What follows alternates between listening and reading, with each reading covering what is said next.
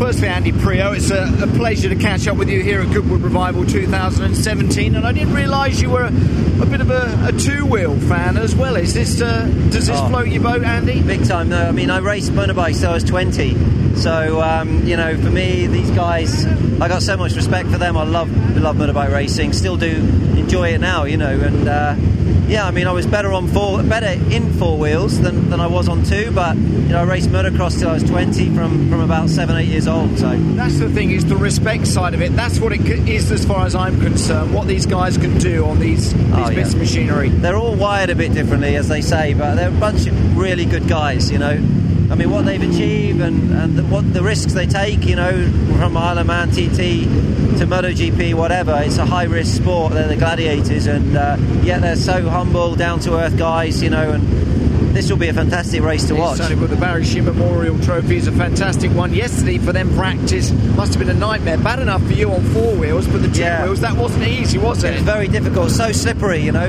so slippery.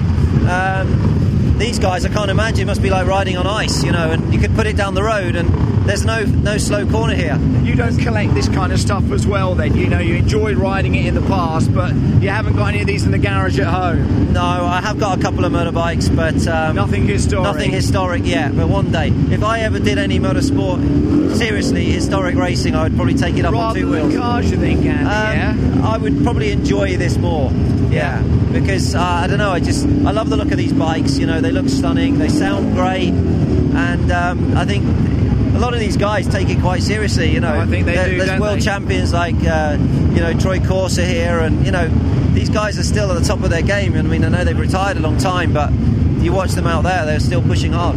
Finally, just to say, because I think it might get noisy when they go out onto the circuit, do you enjoy your time in the Zodiac yesterday in the St Mary's? Yeah, a lot of fun. It's just so fun to be sliding the car, and you know, and it's quick to slide the car. Obviously nowadays we you know, it's all about precision and perfection and absolute grip, and like with these cars you can sort of show your character a little bit more. So I'm hoping I can get some big sideways moments and be relatively quick at the same time. Big fan of the Revival?